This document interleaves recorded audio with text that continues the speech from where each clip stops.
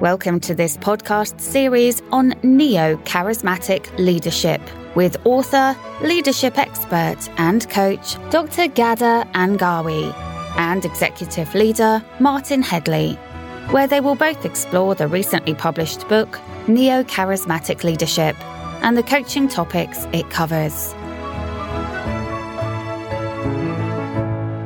Welcome, everyone. Happy New Year 2022. Today, we are discussing role number 8, which is encouraging collaboration at the third stage of devising means to achieve the vision. If you're following on the model infographic that is free to download from our website when you register for our newsletter, you'll see that we are at the last third of the model. You'll also notice that we are now at the red orbit, where roles really become intertwined and maybe somewhat entangled due to the nature of the stage where real implementation takes place. The new charismatic leader not only sends or articulate messages around the shared vision at this stage, but they're also doing other things with their teams and followers to get results.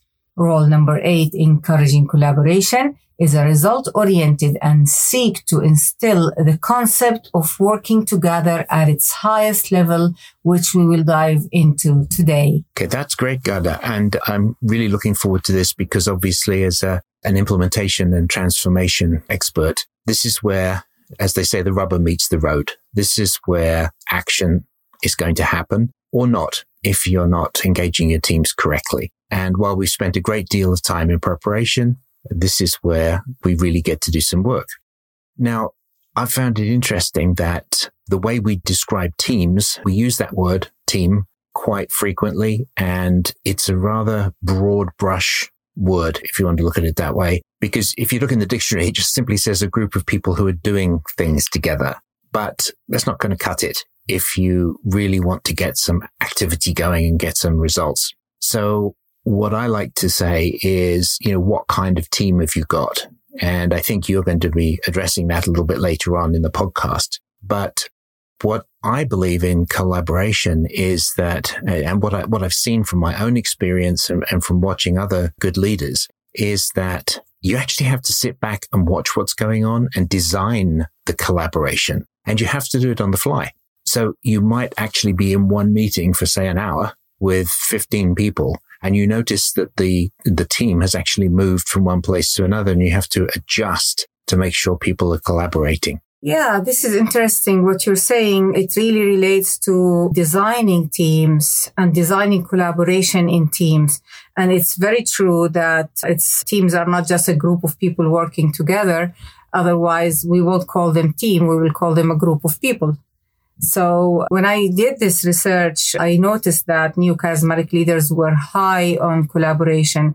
And some of them actually admitted to me that they had deficiencies in some of the skills that they felt were essential for their role.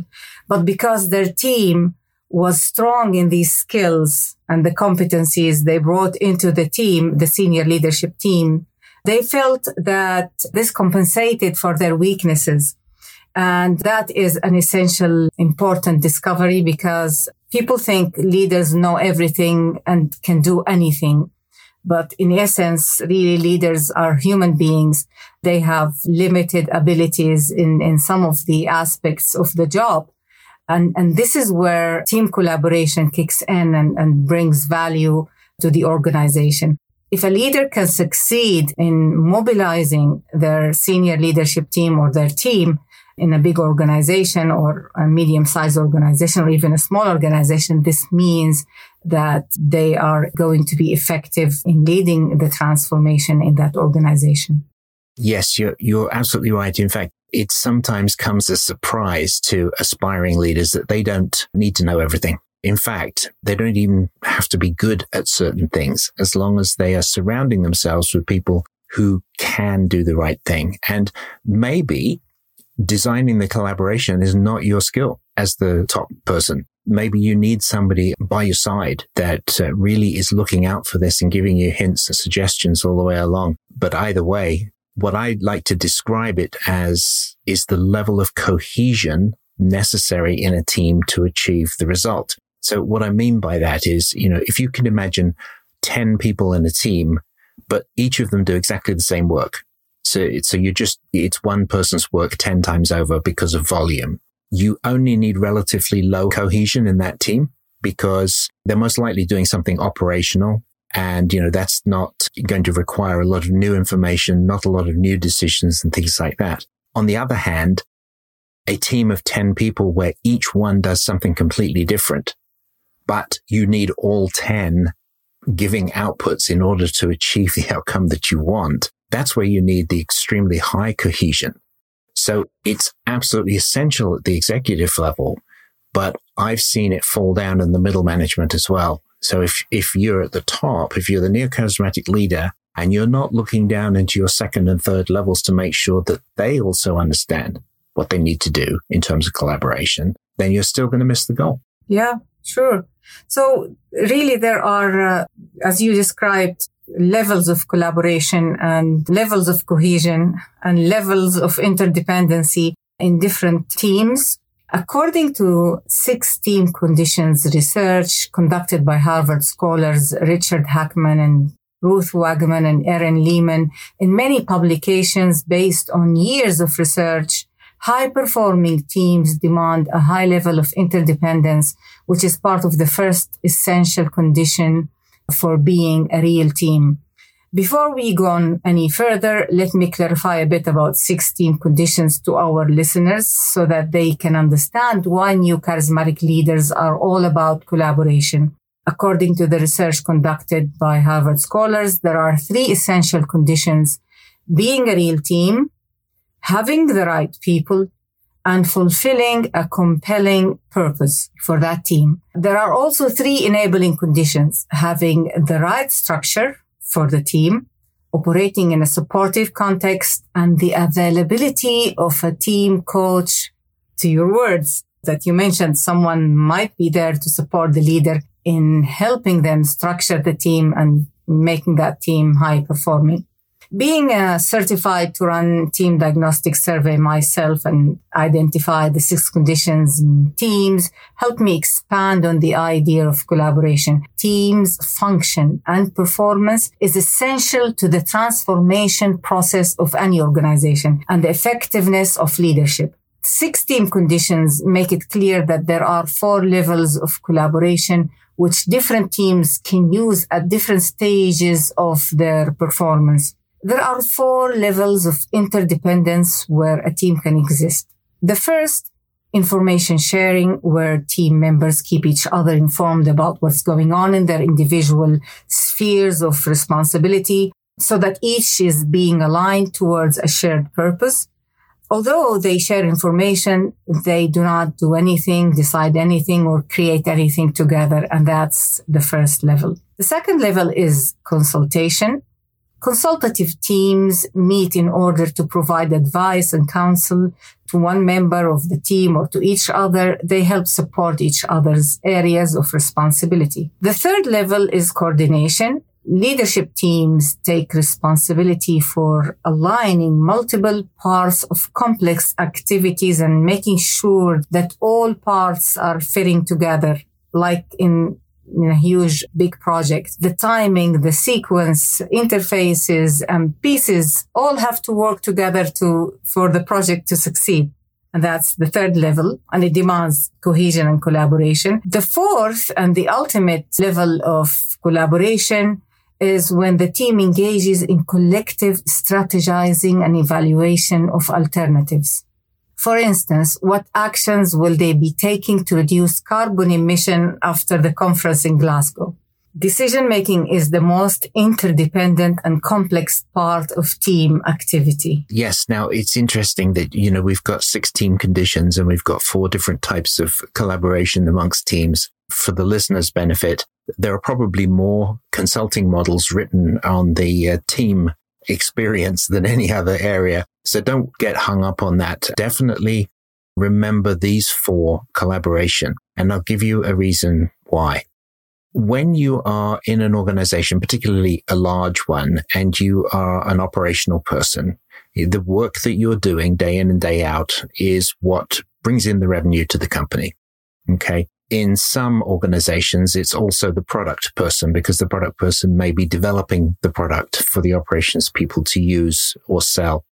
And then on top of that, you have a large group of other executives that sit around the table. So HR, IT, administration, legal, I mean, the list goes on. One of the dangers of being a purely democratic team at the top is that if you just simply take a matter of votes, you could have the product and the operations person agreeing to something and all of the other areas not agreeing. So in fact, what happens is the decision is going against the best interest of the company and the best interest of the customers getting what they wanted. This kind of imbalance is rather interesting because for the neocharismatic leader, you've got to make sure that you can convince people that you understand they have opinions, but you've got to listen to really only 2 members of your team for a particular operational issue. Okay. Then, possibly in the very next meeting, you might be discussing some new HR initiative or a diversity, equity, and inclusion initiative or something like that, where everybody's input is roughly equally important, right? Because it's something new. It's something that you're transforming into. So there you can take a democratic approach. The majority vote wins. So it requires a certain dexterity to be able to see this and to watch it going along. But, if you think about an operations team, information sharing was the first level you spoke about, Gada. Information sharing is very important because typically it helps the other members of the team with their own jobs. And it also gives them better information to keep their customers up to date or produce whatever items they're making in machinery or something like that. Okay, so information sharing is in fact always important. And I think that's something that the leader should make sure is flowing freely. Because every time it doesn't flow freely, then you get hiccups and problems and customer complaints. You move up to the consultative level. And I think this is where a lot of teams really need to be. Too many people try and get their teams up to the next level, which is coordinating. But in fact, they just need to remain in consultation. So, for example, let's say I'm running a big organization or a big operation and, I have some interesting employee issues that come up. Okay. Then what I need to talk to the legal team. I need to talk to the HR team. I need to talk to the IT team to find out what happened. What should we do? What's the best way forward? Okay. And that's where I need to consult with them. They need to consult with me. But again, I still hold that decision because I'm primarily operations. Now, when you go up to coordinating, this is where the team is actually working together, right? So they're coordinating activities. This is where I think many teams operate and they don't understand the decision-making piece, which is the top level. Okay. And they need to know that they don't understand that. So again, the neocharismatic leader should explain to them that, your role is not to make decisions, but it is to coordinate activities and then encourage collaboration amongst the team to achieve that one goal. And then finally, the decision making, which is where most teams really think they are, even though they're not. But this is a team that can actually create a joint decision. And as I said, even that doesn't necessarily mean one man, one vote. It may be biased heavily in front of one organization or another. So that's a lot to think about.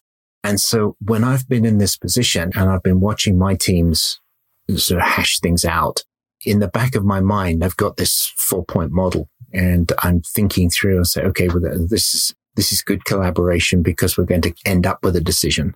Or this sounds like it's going to a decision and it's not ready to be decided yet. So that's when I have to step in and say, no, we're not ready to go there yet, and keep the team going at the slightly lower level. Hopefully not in a way that they notice. To them, it's just the flow of business, the flow of the operation. It's tough when you first think about it. And when you first try it, all you're thinking about, everything in your mind is, oh, what are these people doing? Am I encouraging the right thing in the meeting? To the point that you, at the end, probably have forgotten what was said in the meeting. That's okay. That's going to happen. But if you've got an engaged team, they're going to march forward anyway. So don't worry about it. And then come back and practice and typically within about 2 to 3 months, you'll be doing this almost like you're breathing.